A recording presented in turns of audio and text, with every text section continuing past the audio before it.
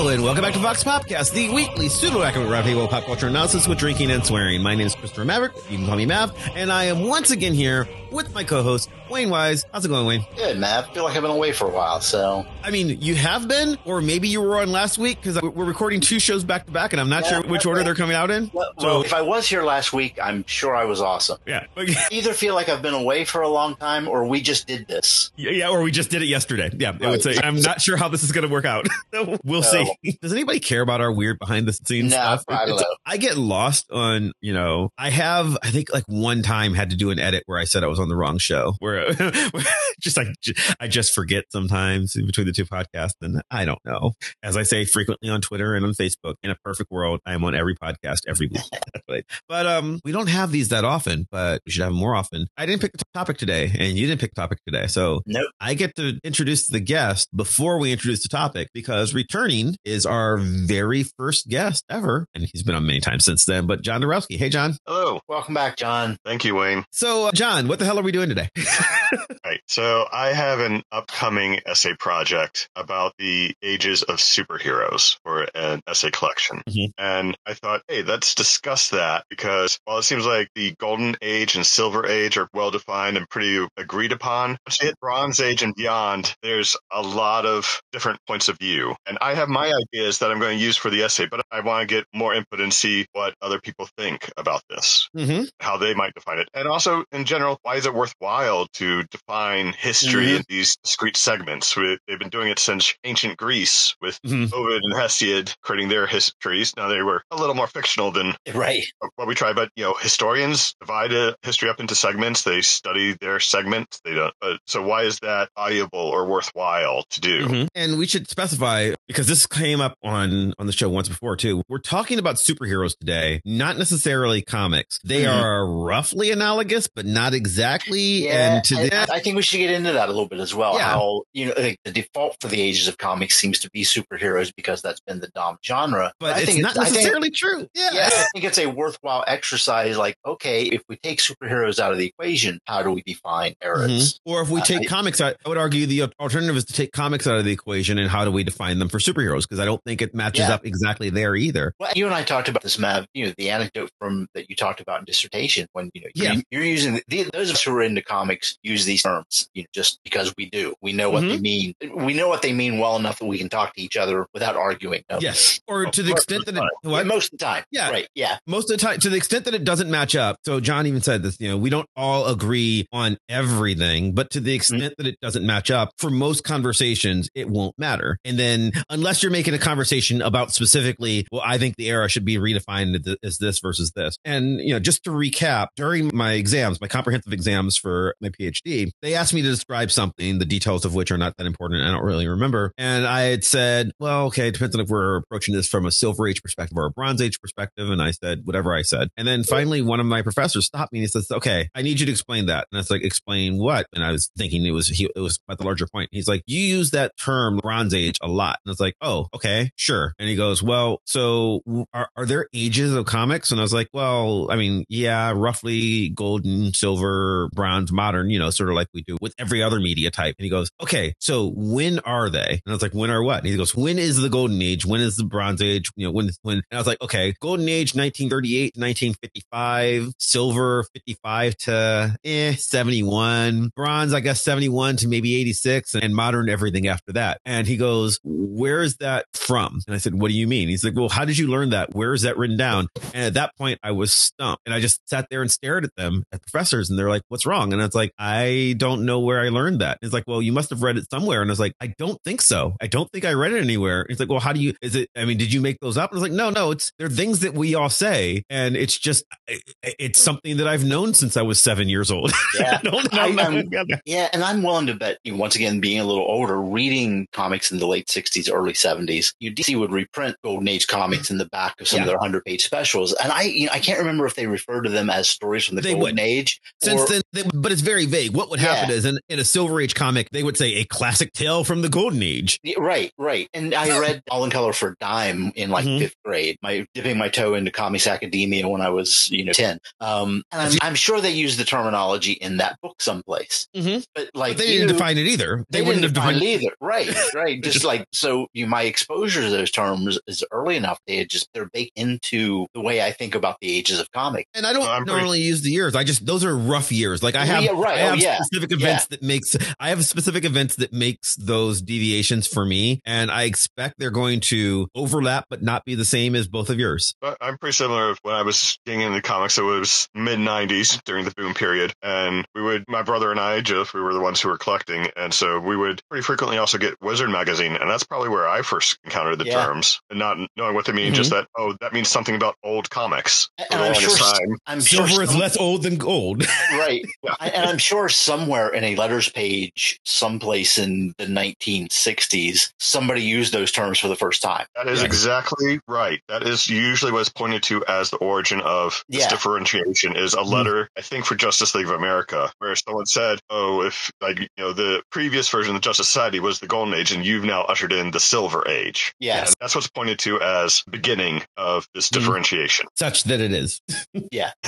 Okay, so should we define these ages for our listeners who aren't as familiar with this stuff as we are? And once again, when I say define, with the caveat that the dates and the specific reasons for those dates are debatable. I want to add to that caveat before we even define it. So because I think one of the weird things about comics is because comic book nerds, the three of us included, can be, no pedantic weirdos. And actually, I try not to be. And I mean, it's kind of three of us roughly try not to be, but like that's what we were going to call this show, wasn't it? Pedantic weirdos. Yeah, but that is functionally what the hobby is. People will argue and quibble, sometimes good-natured, sometimes bloody, the exact dates and everything. And much like they also, what's the definition of a superhero? Genres are not defined that way. Ages are not defined that way. Yeah. It's not like I can tell you exactly how many years ago the Paleolithic age was, right? It's just like there's a vague sense. It started on a Thursday at 3 p.m. Right. And it's like within a million years here-ish, right? Like that's kind of what we do. And I think that there are intents to try and define the specifics of when does this age start and end, and how many ages are there more than just gold, silver, bronze, modern, which I think we can talk about a little bit. But does anything predate Golden Age? And some people say it does, and they have various names like the Victorian Age, the Platinum Age. But like the Platinum Age is very definitely in response to the term Golden Age, right? The Iron Age. But all of those, the one thing that I think most comic scholars, like I think the one date that we can probably put a relatively firm stake in the ground that almost every comic scholar and most comic fans will probably agree on is the Golden Age is roughly 1938. Yeah. with the invention of Superman. Yeah, Action Comics #1. Because one that changed everything, yeah. So for a separate essay that I've already written, I looked really closely at this. And like looking at it closely, yes, Superman's the beginning, but only retroactively. Yes, absolutely. Because I don't think he's the first superhero. That's a different discussion. About 2 years for all the elements of the superhero to really be developed and become a genre on its own. And then you can look back and say, where did that stuff begin? And we have to do that for every age of, okay, this is stuff that defines the age. When did it begin? And there are usually precursors that might be a few years before. And then even when whatever we define the start of an age, it'll take a few years for everyone to catch up with that. So there are these weird gaps and lulls and overlaps of what defines an age. But as a rough period of time, the time surrounding not even the original, what most people consider the original incarnation of Superman, the original Clark Kent, Action Comics #1. Yeah. Yes. Right. And why do we consider this a separate age? Like, why is that important? I mean, I guess because we have to start somewhere is basically the only reason. It's kind of weird because, people. And for people who aren't as well versed, that was not the first comic book. There had been comic books for years up to that point. Yeah. And there are quibbles, for instance, talk about this a little bit in my dissertation, and then I punt on the entire issue. But there are quibbles between the likes of Peter Coogan and Danny Fingeroth and Chris Gavler, who's been on the show, Danny's been on the show, as to, what constitutes a superhero. Is Superman really the first or not? And I mostly don't care about that question. I say Superman is a superhero. I also think the Phantom, who predates Superman, is a superhero, whereas Peter Coogan thinks he's not. But even if you're going to argue that Superman is a superhero and therefore first, he is first in that he is the first story in Action Comics #1. However, Action Comics #1 also includes a Zatara story. And I think Zatara is a superhero. So I don't know what to do with that. Like they were published the same day necessarily. Well, that's the thing of also, as time goes on, Zatara got folded into the DC story world, whereas the other characters who appeared in Action Comics #1 did not. Which, does that matter? I don't know that it matters. Yeah, well, what matters is everyone forgot about Zatara and Superman became far more popular. So that's where the focus is, Well, I would never forget Zatara. I think Zatara is awesome. But he is outdated by his daughter at this point. If you're a listener of the show, you might know Zatanna more than Zatara. This is also an important point because when we get to the Silver Age, went to the first appearance of the new Flash, Barry Allen, blanking on the comic book title. Showcase. Showcase number 4. God, we're nerds. It was number 4. I just couldn't think of Showcase. So Showcase number 4, where Flash appears on the cover and is the lead story, but he's preceded by Martian Manhunter as a backup story in Detective Comics, and Batwoman showing up as well. Right. The first Batwoman. And so, again, you have these precursors, but because they were shunted to the back pages or didn't have regular appearances, they don't count as the first of this new age. Right. And people use that for Flash as the arbitrary beginning of the Silver Age. And in the superhero genre, that makes complete sense to me, given what you just said. But, what year was that? That was 57. So we've had 2 years of the code by that point. So I see the introduction of the Comics Code as very definitely separating ages of comics as a whole. Yeah, that's one of the few cases where you can look at something definitive and say there was before and after. The creation of the Comics Code Authority and the Comics Code of the rules and guidelines that would censor comics for the next 50 years to some degree or another. Yeah. You point to that and say, there's all the stuff before and then there's all the stuff after. It does affect the history of superheroes, but that's also in the history of comic books. That is one of those paradigm shift points. Yeah. So Silver Age, roughly late 50s, postcode, the Flash. Then you get, the other term that confuses things is Marvel Age of Comics, which refers specifically to Marvel, which that's when you get to, are we talking superheroes in general, or are you going to look at the history of companies? Right. Because the Marvel Age because the Marvel Age coincides with the Silver Age. Right. Well, the Marvel Age is Stan's attempt to brand it as his own, right? And referring specifically to Marvel Comics. You guys said the example of it could take a few years for everyone to get on board with what the new age style is, and creation of Marvel Comics in 61-ish. But I think we're well into the Silver Age. Yeah, because I would say Silver Age starts for me. Silver Age, the defining line, and this is where we're going to be a little fuzzy, right? Because I think we mostly agree on 38, but I think that and for me, the thing that starts the Silver Age is not a comic at all. It's the publication of Seduction of the Innocent, and which necessitates the Comics Code going and happening. So for me, Silver Age is 54, 55. That's it. That's the divided line. I just say that's the creation of the Comics Code, not Seduction of the Innocent. So that's just a thing of quibbling about where exactly and those things are the demarcation for me as well. I mean, people typically point to the first Flash because that launched what came the next superhero renaissance. But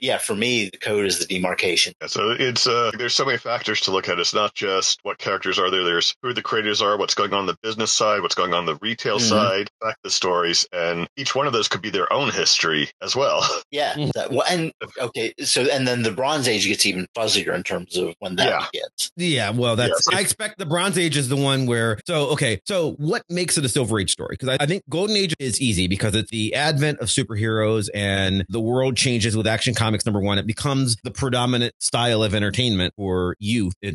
Because these comics, Superman comics, Batman comics, and Wiz comics featuring Shazam are selling, bajillion copies, right? So I get that. For me, the Silver Age is about the code and the shift to. I'm going to jump back to the end of the Golden Age though, because all those points we're making are about the superhero comic. But after World War II, the superhero genre kind of died. Kind of dies. It was horror and crime and romance. So starting in 1947, 1948, up until the code, the comics industry looked very different than it did in the beginning of the 40s. But we still group that as part of the Golden Age. Part of the Golden Age, yes. Yeah, and you can get really granular on these things. I've seen that 48 to 54 period called like the comic age to differentiate from that superhero craze from 38 to 48. Except for, and that's a stupid name because it focuses on so during that period, you also have science fiction comics, you have weird tales, you have monster comics, but I'd say crime comics were bigger than all those. So it more of the world event of atomic power. And what's going on in comic books. Yes, absolutely. It is comics that are, well, actually, I shouldn't even say comics, and I wish Katya were here to talk about it, but it is media, comics, and sci-fi dealing with anxieties about the bomb because, we just had America just, destroyed 2 cities, so like that was it was like, oh, we've got some serious power now that we've got to deal with. And nuclear anxiety became, well, they called it atomic anxiety at the time, but it became like a major issue overnight. That combined with the very real horrors of the Holocaust, still obviously fresh in everybody's mind because it just happened. So like literally we are entering a world that looks very different than the pre-World War II world. And I mean, the code, the stuff that led to all that, the fears of communism, the blacklisting in Hollywood, that was all of a part of this, in many ways, deep-seated fear and paranoia. The start of the Cold War. You have to throw in the juvenile delinquency scare too. You're right. Which I'd say is tied up in it. I'd say the fear of juvenile delinquency is partly because, and this is a large part of my research is dealing with like youth culture. I always say teenagers didn't exist until we invented them in the middle of the 20th century. Like they were young adult, but they didn't work the same way. And until Archie invented teenagers, they didn't exist. I wouldn't say it's just Archie, but Archie and a bunch of movies, like movies starring, Judy Garland and Andy Rooney. But like we invent these teenagers who we're afraid of because they have disposable income and cars, and it changes fundamentally who we are. And then after World War II, we had these teenagers who we sent to war, so now they've come back and they could kill you, and there's a very real, I think, the anxiety around the fear of juvenile delinquency, which is what we talk about Seduction of the Innocent because it's the anti-comic books book, but it's not really about that. It's actually about the fear of youth culture. Comics is the big boogeyman in the book, but it's really about juvenile delinquency, and that's what the hearings were on. The hearings were not on comics; that was only a part of it. The Senate subcommittee hearings were on juvenile delinquency because we're afraid of kids becoming miscreants and also gay. They were very homophobic, but that's the fear. And I think a lot of the Silver Age of comics is an attempt to sort of create media that might keep them in their place. It is trying to be, didactic. Completely coincidentally, I've also written an essay on this that's coming out soon. This will be the Ages of Batman. I believe, Mav, you have an essay in as well. I do have I have a very an essay that's totally about Batman and not secretly about Kite Man, I swear. I wrote about Robin's 30-year adolescence, which covers 40 to almost 70 before he's declared. He goes off to college and becomes the teen wonder. Yeah. He enters his phase in about 1970. So, covering all Golden Silver Age, and this is central to it, is this scare about the juvenile delinquency.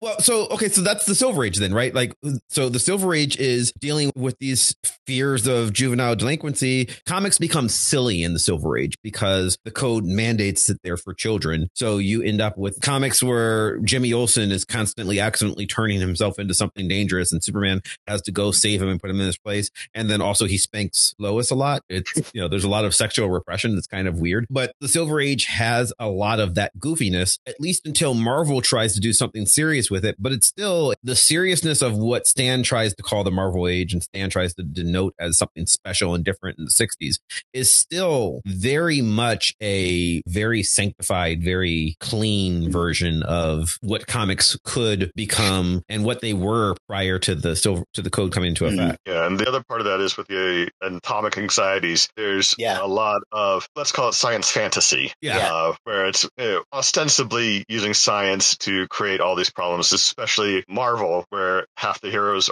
get their powers from radiation. And prior to Fantastic Four, there were just all these giant monster comics. The monster of Another Planet came in, and there's the hill that walked like a man, right? And there's the Godzilla precedent for that, which is also all about atomic anxiety.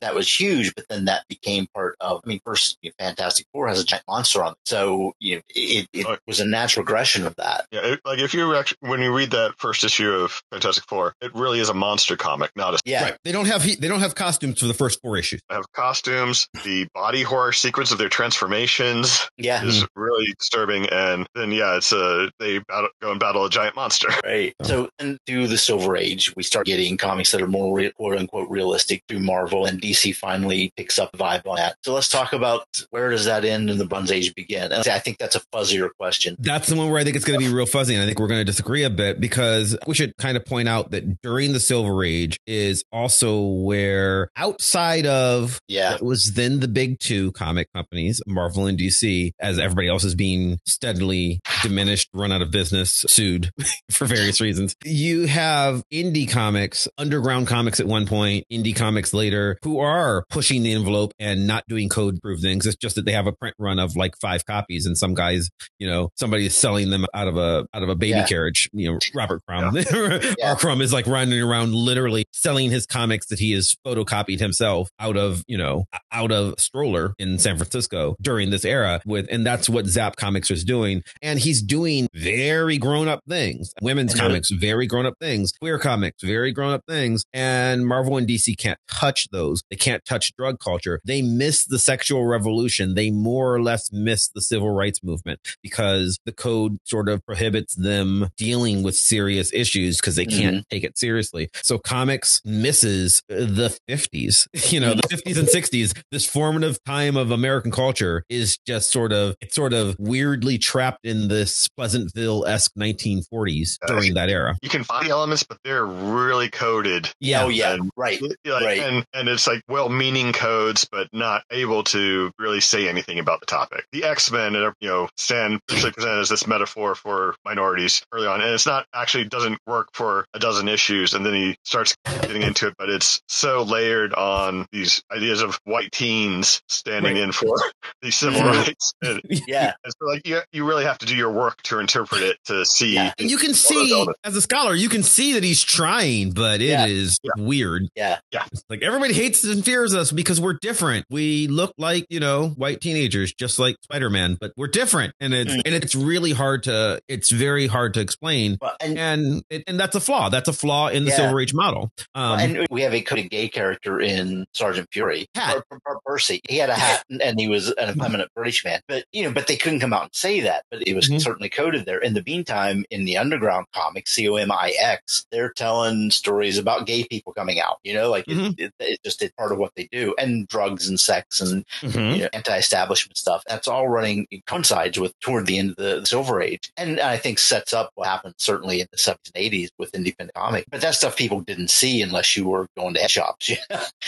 So let's move to the Bronze Age then and see how this all falls out into a new style of storytelling. So like Matt said there, we'll quibble about what point is exactly the change is. I say there's a lot of people point to the death of Gwen Stacy as paradigm shift, but that's only in storytelling.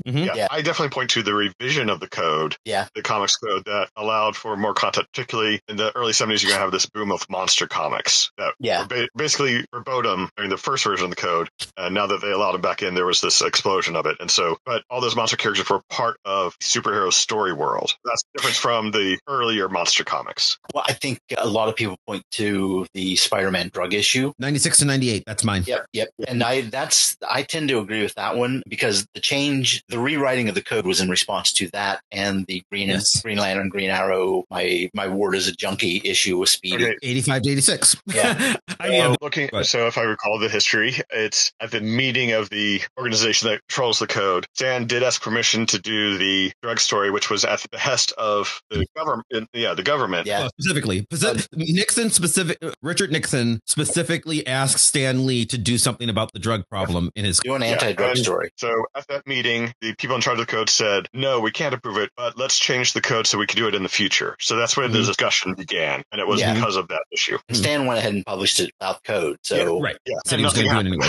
And nothing had. Nobody noticed. Right. It had been. I mean, it seems like forever, but it had been 16 years, and nobody really remembered what the code was for anymore. Because the kids who are 16 years old now, or 13 years old, prime comic book reading age, weren't born yet when it came into effect. The kids that it was supposed to protect were adults now with children of their own. Like, why? The people retailing comics just like that's what comics look like and didn't give it a second thought. Right. So no one noticed that. I mean, I shouldn't say no one noticed. what's in it. But like for the most part, there was no effect on sales or anything else of just skipping the code for those 3 issues in 1971. It is Amazing Spider-Man number 96 through 98 and is May through July 1971. And they just don't have a comics code on it. And I mean, to say it's a drug story, it very much is still a Silver Age story. It's there's drugs in it, in that, you know, Harry Osborn is on the drugs, and what the drugs are is very vaguely defined, because I don't think Stan wanted to do his research and find out how drugs work. But Harry is on drugs of some kind, and he starts acting it makes erratic. him wacky. Yeah, he's erratic and wacky. And so Peter decides to go do something about the drugs and hunt down the guys who sold drugs to his friend. And it's literally, are they pills, or is he smoking something? It's vague, but you know, he's doing some drugs, and then he's strung out afterwards, and he has to like go in the hospital. He almost dies. Like, it's literally, I think Stan's research was that he watched Reefer Madness one time and then did it from memory. Maybe in an episode of Columbo. Yeah. Right. So it's extremely vague. And then beyond that, it's just Spider-Man goes and punches people. Like, it's just exactly what you'd expect it to be. Yeah, but I think, as I mentioned, there are precursors to a lot of these changes. I think there's an important one to consider for the Bronze Age, and that was beginning to get an influx of new creators. So in particular, Roy Thomas at Marvel in about 67. And the important part of that is that these were fans who had grown up reading comics. Yeah. Now entering the field. Yeah. And that definitely changed the tone of a lot of comics. Absolutely. And wanting to do something more because they've grown up.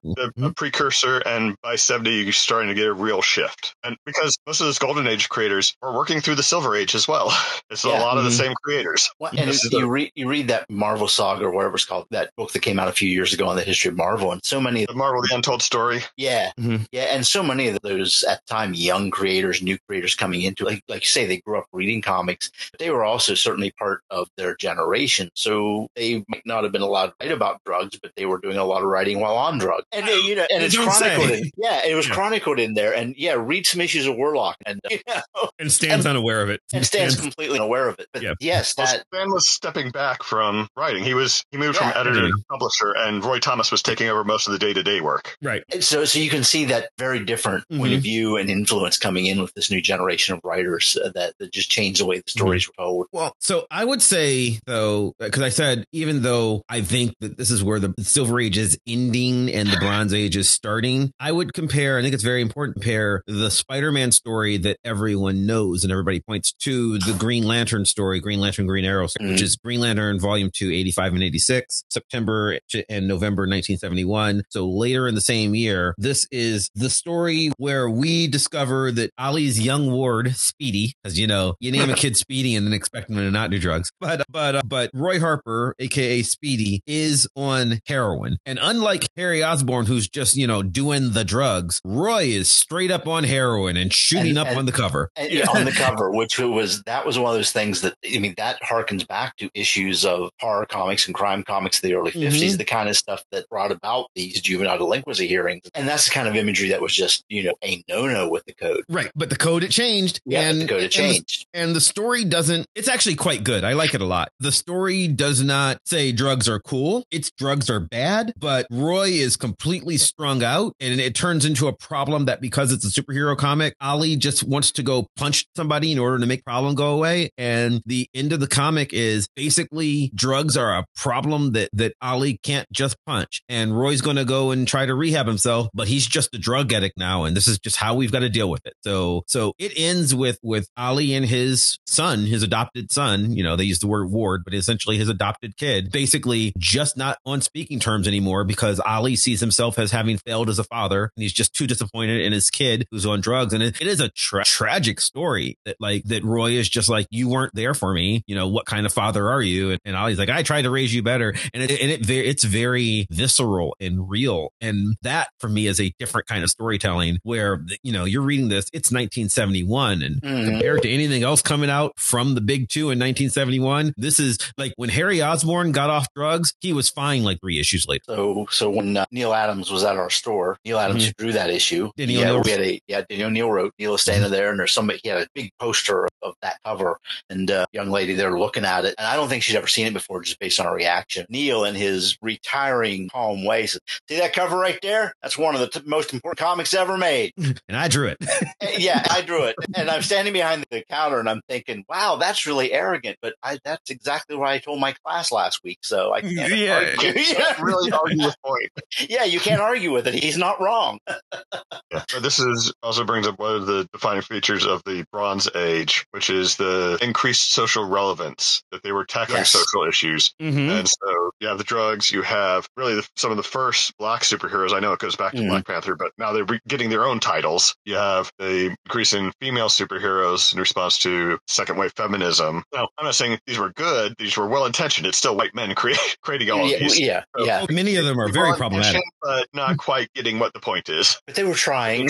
Yeah. And so the other factor to consider is the business side. And this was 70s were ups and downs, the beginning of real inflation on the price on the covers, and also the beginning of the move to the direct market. Yeah. Before this, all comics were sold on a newsstand or like mom and pop stores and drugstores. And this was the beginning of creating stores that just sold comic books. And that was definitely one of the things that I wanted to talk about with this, because once you get past the Bronze Age, to me, all the ages just kind of collapse and become really fuzzy after that in my brain. So we'd say Bronze Age is where, so just for keeping track, we're saying Bronze Age starts with these attempts to tackle social issues. For better or worse, there's the 71 has Spider-Man and Green Arrow both attempting to tackle drugs. You have Wonder Woman basically losing her powers and trying to become a feminist. The code gets rewritten, and these are, some of the stories are good, some of them are bad, but that's the 70s. And then now we're moving away into what forms the Bronze Age. And this is where it becomes hard and fuzzy and lots of discrepancies in talking. And I expect we're going to have 3 different answers, or maybe we won't. We didn't reveal ahead of time. So that's exactly what I wanted to get, is what are people's opinions about these later ages. So like Golden Age, Silver Age, beginning of the Bronze, usually agreed upon. And now vaguely what comes after. I have my ideas, but I want, get everyone's input.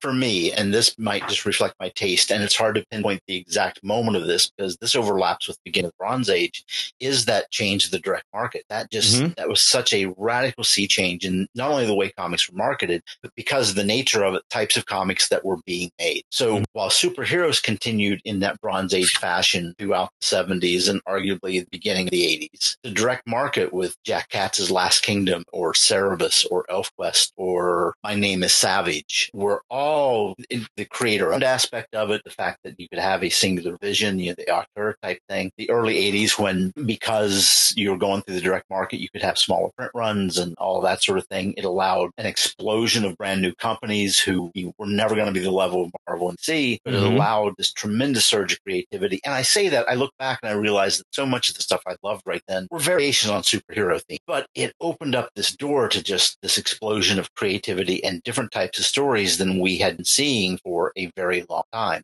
But so much of the beginning of that direct market age overlapped with early Bronze Age. That My Name is Savage and Jack Katz's Last Kingdom, that stuff was 72, 73, 74, right in there someplace. So there's a lot of overlap. But now once again we're ages of superheroes versus ages of other types of comics. And it's hard to put a year on that because you're doing what I would do. And this is where, I know John's going to go last because he's the one wondering, I guess, for your project. I think people usually, when I see people try to enumerate this, they always point to 85, 86 in that era. And they point to one of either DC's Crisis on Infinite Earths. Actually, all of them are DC books because usually it's either DC's Crisis on Infinite Earths or Watchmen or Dark Knight. Those are the books they usually point out. And I don't think any of those are great guesses. I think that Watchmen is relevant because for me and probably many other people, reading Watchmen at the time as a comic book fan, I would have been 12 years old at the time, and reading Watchmen was a point where I could sit down and say, oh, this is different. I see something different is occurring, but I don't think it actually started there. I think this is where we have these fuzzy lines, and I was aware that, the paradigm had shifted. I was much aware in real time. time. I think Watchmen is very definitely Watchmen, Dark Knight, that 1986 year. I think it's definitely a demarcation, but it didn't begin there. Miracle Man, Squadron Supreme, the Wolverine miniseries, and Daredevil as a comic book were not telling Silver Age stories. No. And you could also throw in the Punisher miniseries. Yeah. Yes, early in the 80s. I think that transition was also there in Claremont's run on X-Men. There's early X-Men stories are essentially Silver Age stories, and then they become something different. I would also argue the later Teen Titans stories after are doing this as well. So for me, the point that I use, because I also, like Wayne, I believe that the direct market is very important on it. So it's not so much, I think people as fans have an inclination to go, well, what was happening in superhero comics that made this a different time? And I don't think it's so much happening in comics. I think it was something happening outside of the comics. So I think a very definite move is 1981 with the publishing of Dazzler #1. I was just thinking that. Yeah. Dazzler #1 is the first ongoing direct sales only book from Marvel or DC. So Marvel would say it's the first direct sales comic ever. It is not. It is not by a long shot. No, it is the one that they did and that they did as direct sales, and it's only going to be direct sales ever. And that's it was an experiment and it made it viable. And Mav, I'm sure you've heard this anecdote. The first comics convention I ever went to was at Duquesne University, your alma mater, in 1981. One of my alma maters. Yeah, one of your alma maters. PitCon 81. Yeah, PitCon 81, where I met Lynn Wein and Marv Wolfman and a whole bunch of other people. My first big Comics Con experience. And there was a panel with Michael Friedrich, who was marketing director or something at Marvel at the time. And in this panel, this is probably the first place I'd heard the direct market explained, like through various comics magazines. I'd seen pictures of Cerebus and ElfQuest, but I had never actually seen them until this convention. But he explained what the direct market was and how this was a coming thing. And they were going to be publishing Dazzler. This is before it came out, talking about Dazzler, and this is going to be direct sales only in comic shops. And I'm from a holler where there wouldn't be a comic shop for literally another 40 years, 45 years, and it didn't stay open over a year. I remember sitting in that panel thinking, oh my God, where am I going to get comics? Like there was sort of this panic of there's going to be all this stuff coming out that I will never have access to. Fast forward 20 years living in a comics warehouse most days of my life. But at the time that was, like I was aware of how much that changed the nature of this part of it.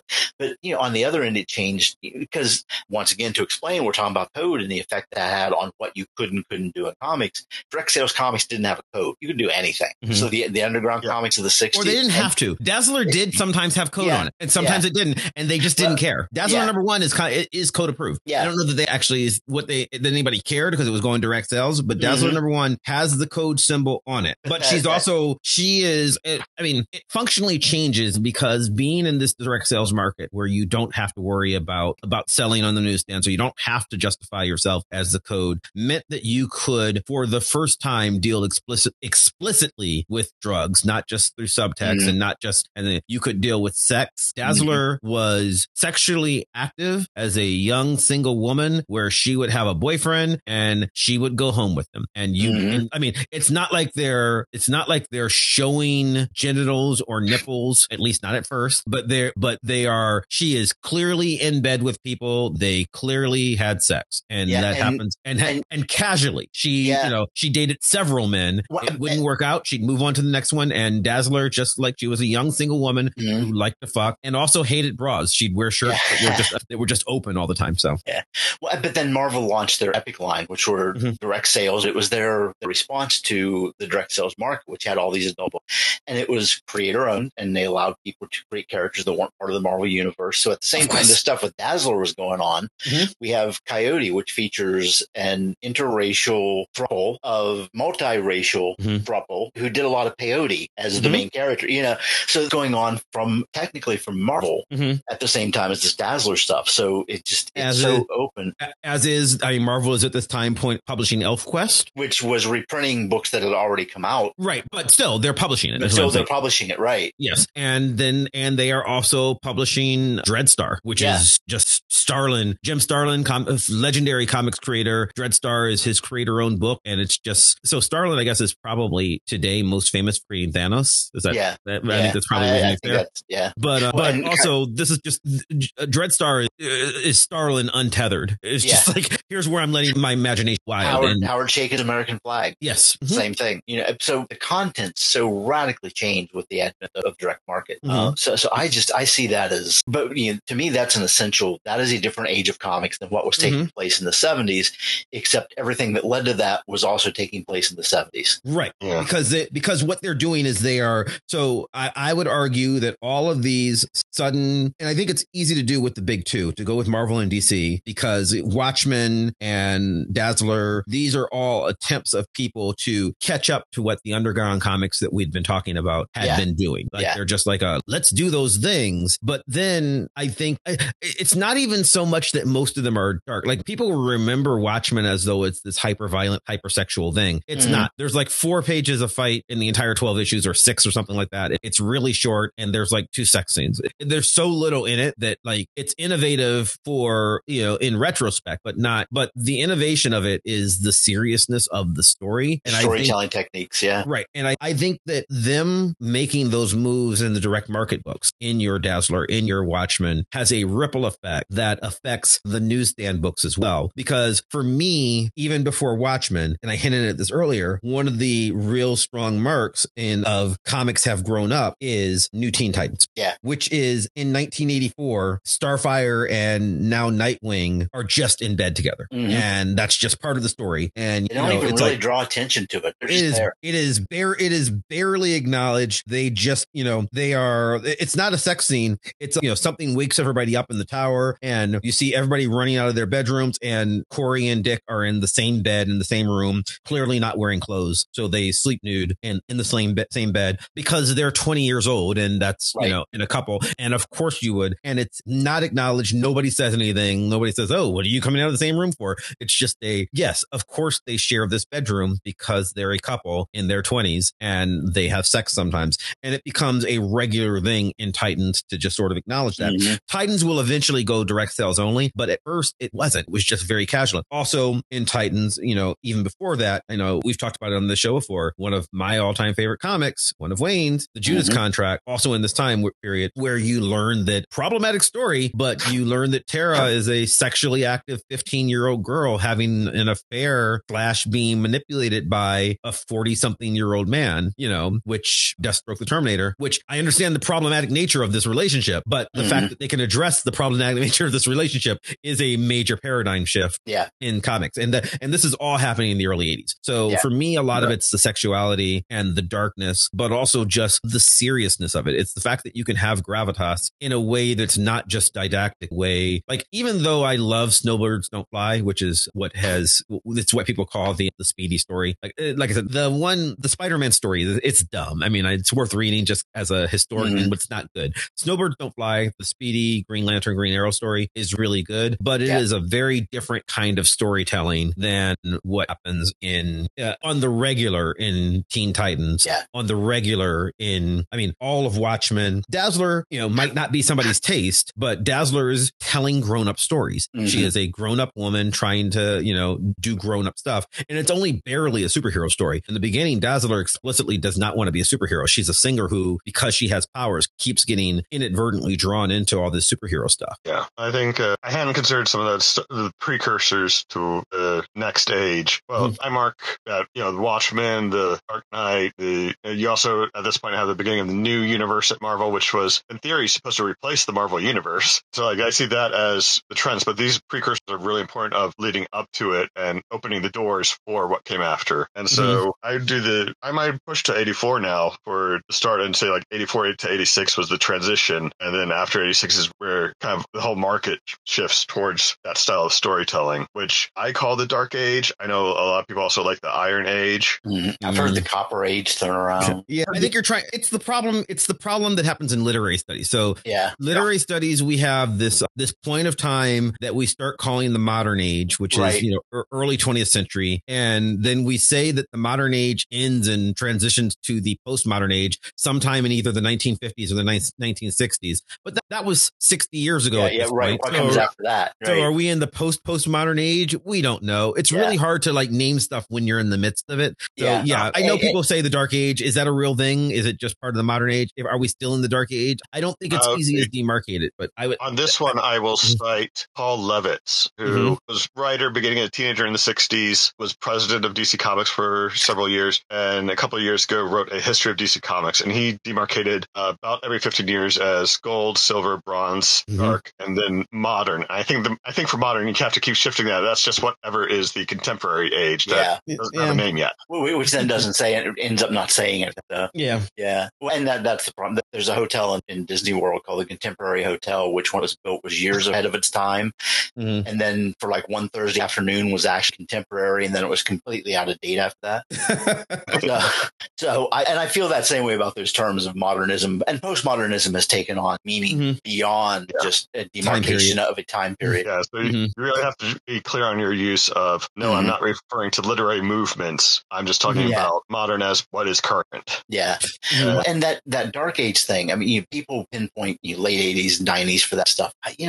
So much, and I point to DC, Marvel as well, up through the aughts, up until the late 2008, 9. I mean, all that Final Crisis stuff and Secret Invasion, and to me, that was far darker than a lot of the stuff coming in the 90s. Dark Age is unfortunate. It's an unfortunate. I don't think it's what most people mean when they use that phrase. They use it pejoratively. Yeah, even if they're not trying to. Right. When they say Dark Age, what they mean is I don't like early Image comics. That's what they mean. And fair. Okay, it's not your thing. I get it, but it was very much a thing of its time. Yeah, if you use that to refer to that entire era, you're also referring to Bone. Thank you. And Zod. Bone's not a superhero. And Sandman. Zod is. Sandman is. Yeah.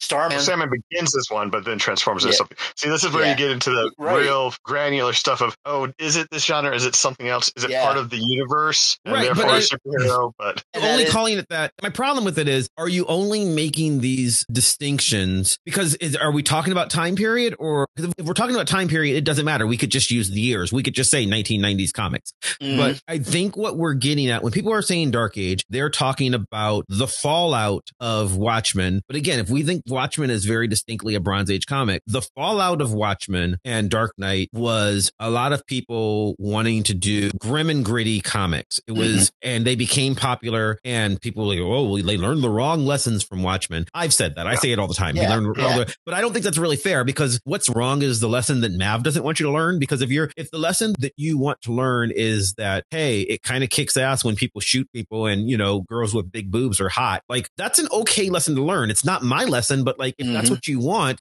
people were selling those comics for a reason.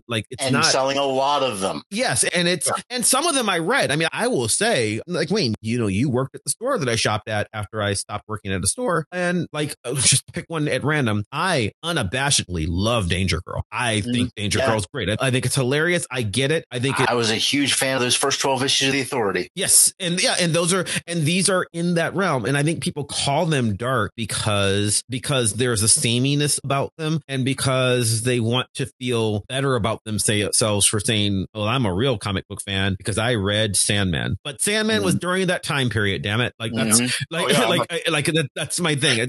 And so was 8-Ball and Hate and Neat Stuff and that kind of Love and Rockets throughout all of this. Yeah, well, Love and Rockets goes through all time. That's why we probably need a different history of comic books versus the history of superheroes, even though they're interrelated like this. Yeah, but I think even superheroes, the same era, but are Bone and 8-Ball and such, would those be superheroes? Okay, maybe not. But Young Justice, a favorite comic of mine in this time period, and it's just Young Justice is just a delightful. I mean, they are intentionally not dark. They are altruistic and hopeful, because they're explicitly not Titans, right? They're a bunch of younger kids. They're millennials trying to find their own way and still full of hope, and they have not been ruined by the world yet. That's what Young Justice is. And so it's clearly a superhero comic, and I don't think it fits in that dark world. I think there are I'm trying to think, there's probably plenty of other ones that weren't dark, but Supergirl, Peter David Supergirl during that time period. What? The other thing I would say is around 97, you start to get the shift, and it's a reaction to a lot of the stuff that had been going on with the image boom and the popularity of Wolverine and Punisher and the grim and gritty characters who were the best sellers for most of the 90s. Yeah. Get Grant Morrison's JLA. The heroes return with Busiek and Mark Waid on Avengers, Captain America, Fantastic Four, and Iron Man. And you also get Stormwatch, which is a precursor to the art style that's going to drive the 2000s on with the widescreen style. So you definitely have these precursors that are indicating, oh, there's a shift coming. But, also around 97, you have Marvel Knights, which is arguably continuing the gritty, just in a different way. You have Excalibur, just to name my other show, that's 88 through 98. Yeah, that's during the entire Dark Age, however you want to label it, if you want to label it. And there are parts of it that try to do dark, but there are also parts of it that are just a ridiculously silly book, which is what I love about it, right? So I don't think we should be doing it based on simple story grit level, because we don't do that with any of the other ages. It's not like the Silver Age, which is dumb. Silver Age, we say, hey, this is where all the dumb comics are, but they weren't all that, right? Like the ones we remember as notable for the Silver Age are Superman doing horrible things to Lois and Jimmy, right? But like that time period also has some very innovative things. It has all the stuff we were just talking about at Marvel, where, they're trying to tell poignant stories about racism with X-Men or with the invention of Black Panther as a character. These are things that are happening during the Silver Age and into the Bronze Age that are, I don't think quality or presumed quality should be denotative of a context shift in the same way that, hey, we are functionally changing the ways in which we market books, which is what the Bronze Age was. Gold and silver, bronze are neutral terms that they kind of indicate passage of time, whereas dark has a pejorative element to it. Right. And it was chosen because people wanted to pretend that they didn't like Image Comics anymore, and, conveniently forgetting that these were again, I worked at a store. They were the best selling comics of the 90s. Like, these are 5 guys who left Marvel out of nowhere. They were 5 artists who said, you know what, we'll take our business with us. And damn it, they did. Now, it imploded and it didn't stick. but for a minute, Youngblood was selling like gangbusters. I think you brought up a good point of that's what we remember. And it's always this looking backwards. And I think that's what's happened. Part of what I want to talk about is, why do these ages matter? Why do we do demarcations at all? And it's, how we look back and we want to say, well, that period's done. That's self-contained now. And we've moved on to something new. And I think particularly this discussion about where does the Bronze Age end, if it ended to 90s, shows that, no, it's really messy of trying to say, oh, yes, here's a definitive endpoint. No, there was precursors, there were post-cursors. Say we point to these as paradigm shifts, but, it's not absolute in most of these cases. Even looking at the Silver Age, we point to the comics code, but a lot of the storytelling style is still Golden Age. It just takes a little bit to shift and put it in a new context. It's still a lot of the same style of storytelling. So then the question becomes, and I think we talk about the vagueness of defining, is modern and dark the same thing? And I think John's statement of, is modern always the most recent is a fair thing to do. I tend to not think so. I tend to mean 1985, but here's where it's a question. Are we still in that same age right now? Are we still in dark or modern now, or have we moved on? Because you say no. I say no as well. But now this is where it gets really hazy, because people differ on how many ages have there been since Bronze Age. I think Bronze Age gave way to something that I will loosely call dark, for lack of a better term, or the Image Age or the Iron Age or whatever you want to call it, right? Like, I think that there's a different thing there. I think something else changed and ended at a very specific point, and I'm wondering, so we all agree that it's different. What do you think we're in now? And why is it different? Because I have a very specific moment in mind. Well, that's actually 2 different questions. When did and what moment are we in now? Because I'm going to argue that there was an age from about 2000 to 2016-ish, and now we're in a 6th age. Okay. And I'm calling that early 2000s to early 2010s the Baroque age. Okay. Based on what's the demarker? It's the change in management at Marvel and DC, an influx of a lot of new writers, and the emphasis on writers over artists because of Image. Okay. You have the introduction of Ultimate Marvel as part of that. Fair. And then the world that Bendis built. Yes. Yeah. I mean, and that's really what it was. I mean, it's about writers. It's many writers, but one in particular, to be honest. Bendis, Marvel, and Bendis really being the predominant, and then to a lesser extent, Jeff Johns over at DC. Jeff Johns and Ellis. And then you have a bunch of writers that bounce back and forth between them. Gail Simone, Matt Fraction, Gail Simone, definitely in there. I'm blanking. There's so many that Peter just David. Came in at that early 2000 period. A lot from crime writing, and dominated for at least 10 years. And I call it Baroque because what happens, it gets overwrought and it gets editorially driven, starting particularly about 2008. There's some signs earlier where you have event-driven storytelling that has to be micromanaged by editors. And it just increases as it goes on. So over at Marvel, when Axel Alonso takes over as editor-in-chief, everything had to tie into the every event. Every event. And or whatever label they were putting on post-event, everything had to tie in. Whereas over at DC, you had the New 52. At least that first year, everything had to tie together. You have this micromanaging of editors, and eventually that has to shift. I think I'm going to point to the end of the New 52 as that period. Again, overlapping. I was going to throw something in there that I saw happening in that period that I think has more of an effect on what we're seeing now, which was while it had been here for a long time, but the dramatic influx in popularity of manga, bringing in a whole new breed of reader to we didn't even talk about the library market, which started in the 90s, along with manga, just explodes in early 2000. Yeah, but the influence of manga on the next generation of creators, because I think readers.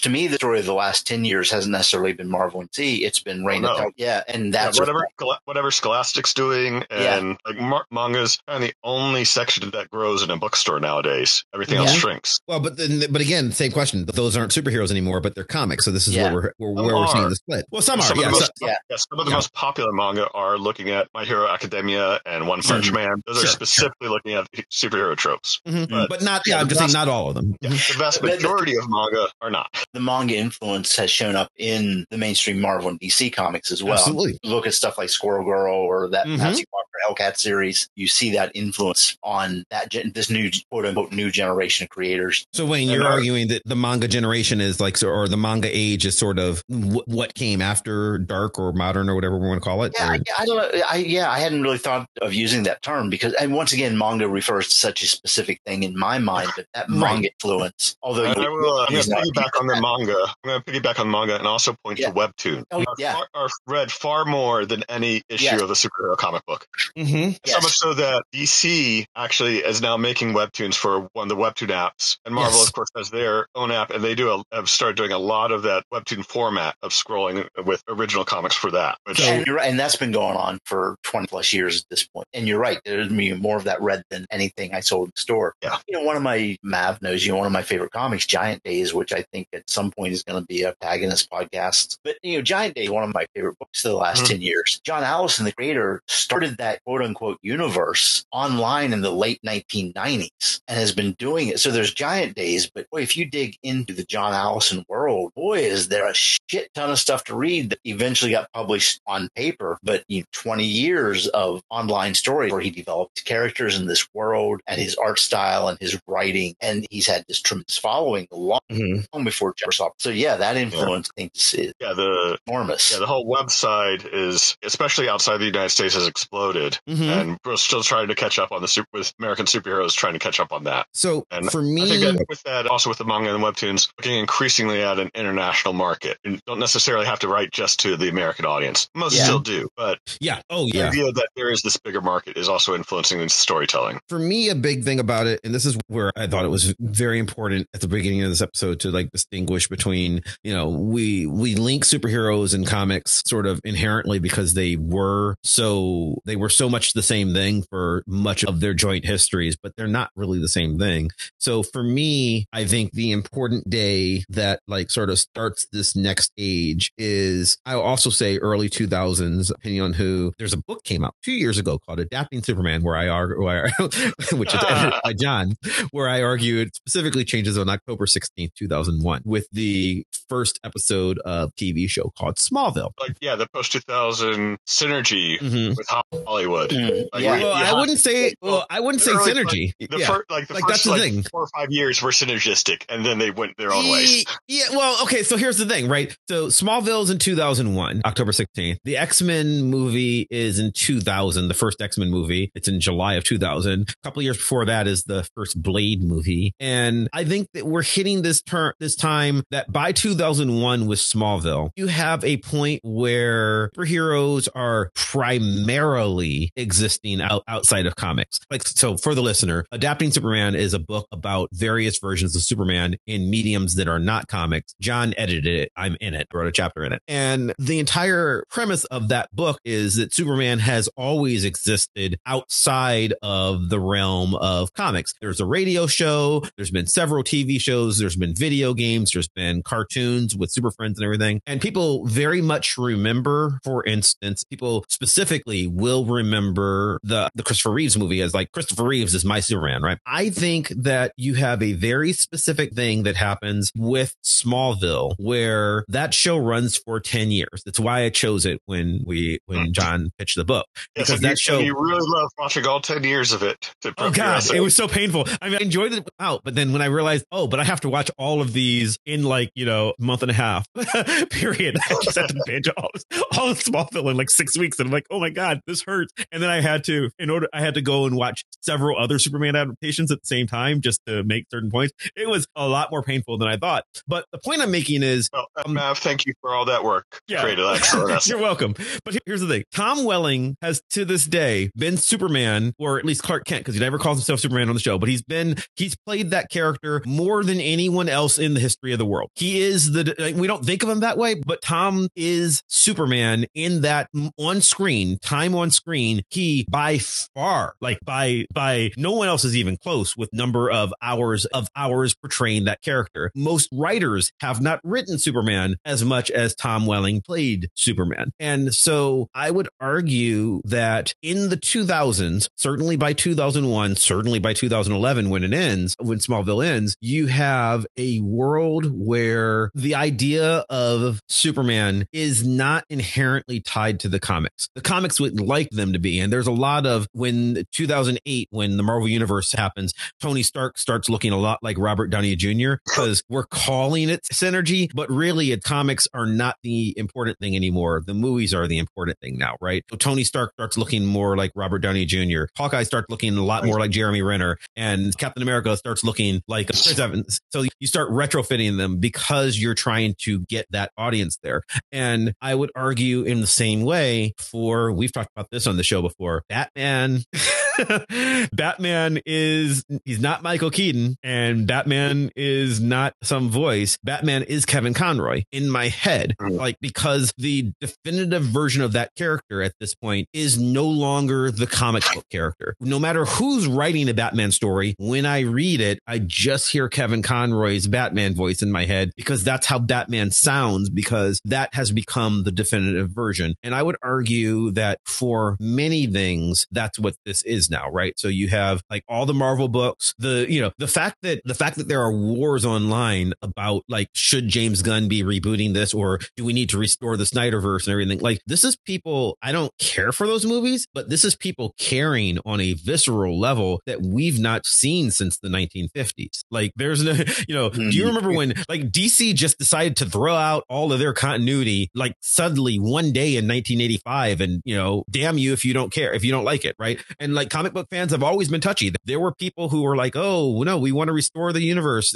from the moment Crisis happened. And the same thing with Rebirth and New 52 and all those things. Like, this is a thing that happens in comics, but the companies mostly don't care. There are people with visceral, they are ready to do violence on you reactions to the Snyderverse and James Gunn. So and how many of those I think we are functionally in a different level. None. Yeah. But that's my point. It doesn't matter, or some, I'm sure some do, but it doesn't matter because I don't think the age is about, floppy paper anymore. Like, well, is it not a superhero story because I didn't kill a tree? I don't think so. Like, I think that what was magical about those stories has more or less transformed. It's left the original medium, and the default medium is now a different medium. The default medium is now film. Now, it's not that comics don't matter. I still read them. And I think a lot of the most innovative stuff, we're just talking about like I just wrote this thing about Batman because I think that the innovative stuff with Batman happened under Tom King. But I also think a lot of innovative stuff is happening on the HBO Max series starring Harley Quinn, right? Like, there's a lot of I think, and also I would say, even though I didn't write about it, I would say some of the most innovative Batman stuff in years is in the Arkham Asylum video game. So I think that now we're in a transmedia age is sort of far more important than anything that's happening in the comics as a whole. I mean, the comics are a part of it. That's why it's transmedia. It's not comics. It's but comics and other media. And this might reframe some of my ideas for the essay. Yeah, and I think those are all really good points. And it does apply, I think, primarily to the Marvel and DC characters, the superheroes. But even, we had the Scott Pilgrim movie, which more people saw, ever read the graphic novel. Oh, God, probably by a factor of 1,000. Yeah, right, exactly, more. But not everything is being translated to those media things. And and I've said for a long time, so many of my favorite comics. While I still read some superhero, I just recently read 2 more recent Tom King Batman stories, Batman Catwoman, and the one that I forget what the other one was called. Killing Time. Yeah, and I liked both of them a lot. I like it still. Like, wow, Tom King is still nailing it with Batman. It's so good to read a Batman story I liked after 40 years. Because we've talked as much as I grew up loving superheroes and still feel really invested in the genre. Obviously, boy, that has not been my favorite comic series for a long time because we're old. I've read this stuff, but so the stuff I get really drawn to in comics form are not the X-Men anymore. And and I am definitely one of those people. A lot of my superhero junkie kick gets fulfilled by the movies and the TV series. And I would say, but even outside of,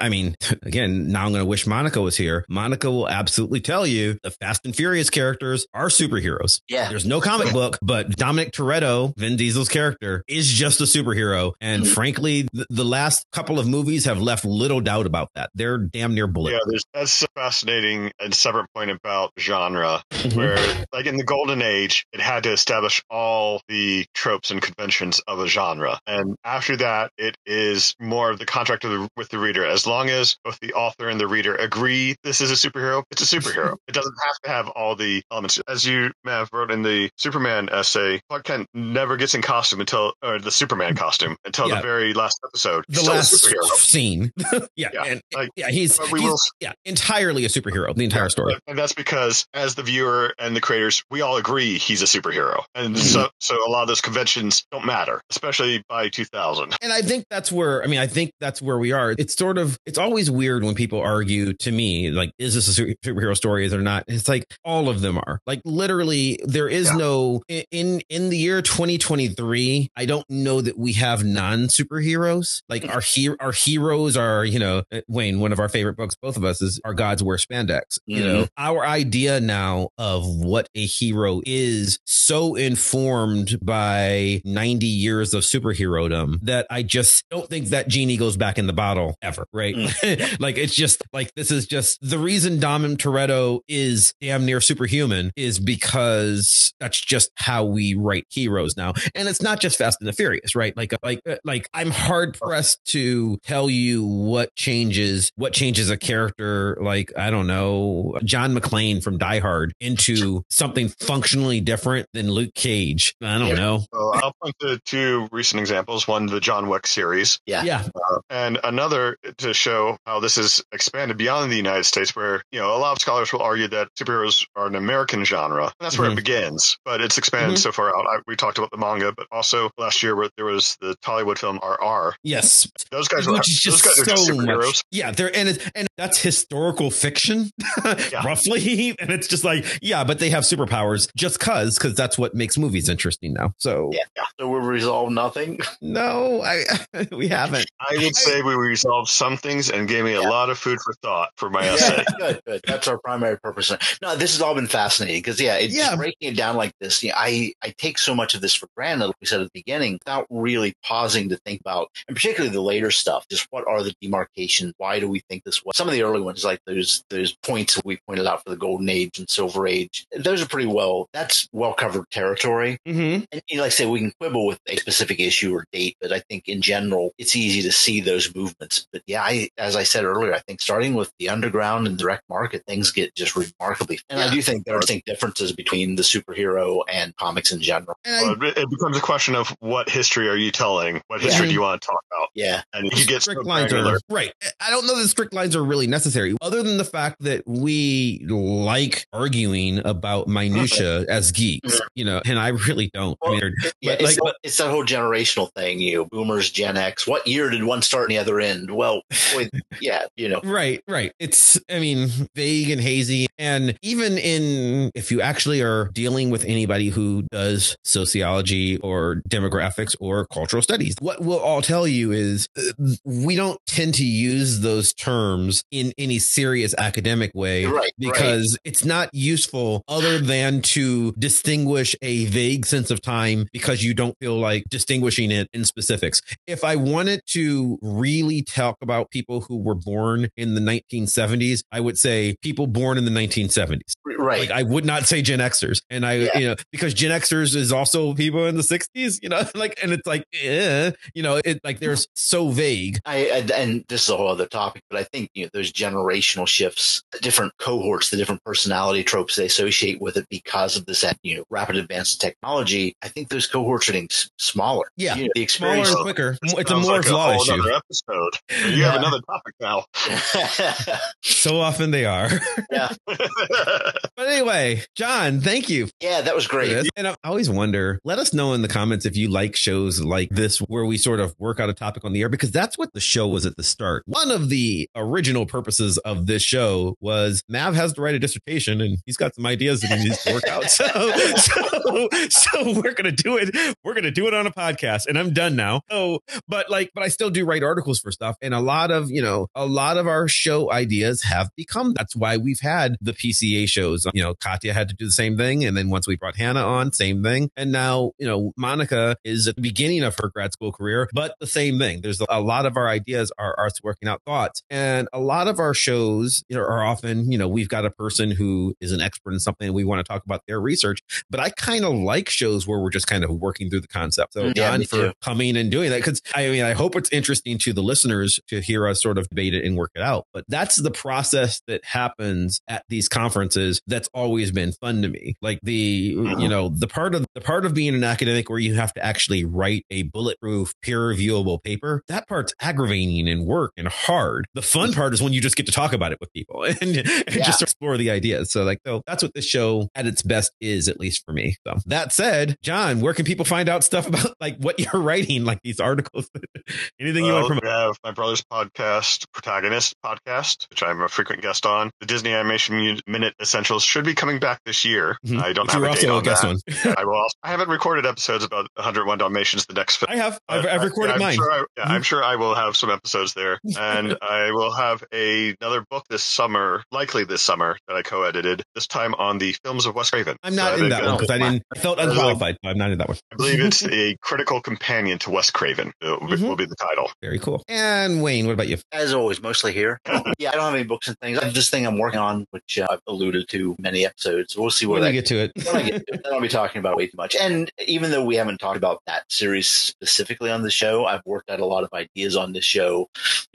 While I was writing it, a lot of the stuff that we talk about here was applicable. So, and as always, you can follow me on Twitter or Instagram or Facebook, all the places, always at Chris Maverick. You can follow the show, all those same places at Vox Popcast. You can follow the show's blog, www.voxpopcast.com, where we post about whatever we're going to be talking about next week. Or I think, because I'm not even going to posit a guess, because once again, I'm not sure what we did last week. I'm not sure which order the shows are coming out again. I'm going to be honest with you. We have roles where we've not there's no official roles at Vox Popcast, but people have fallen into them, and Hannah keeps her schedule and she's not here today.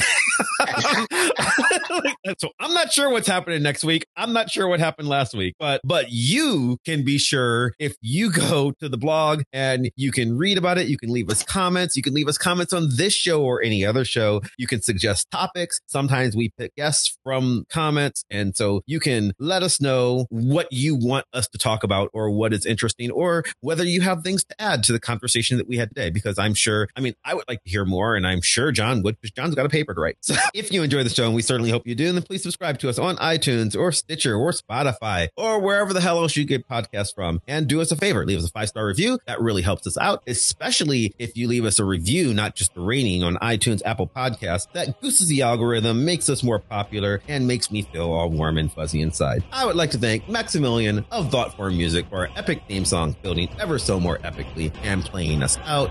I'd once again like to thank John for joining us. I'd like to thank you for listening, and we'll see you next time. Bye. Bye.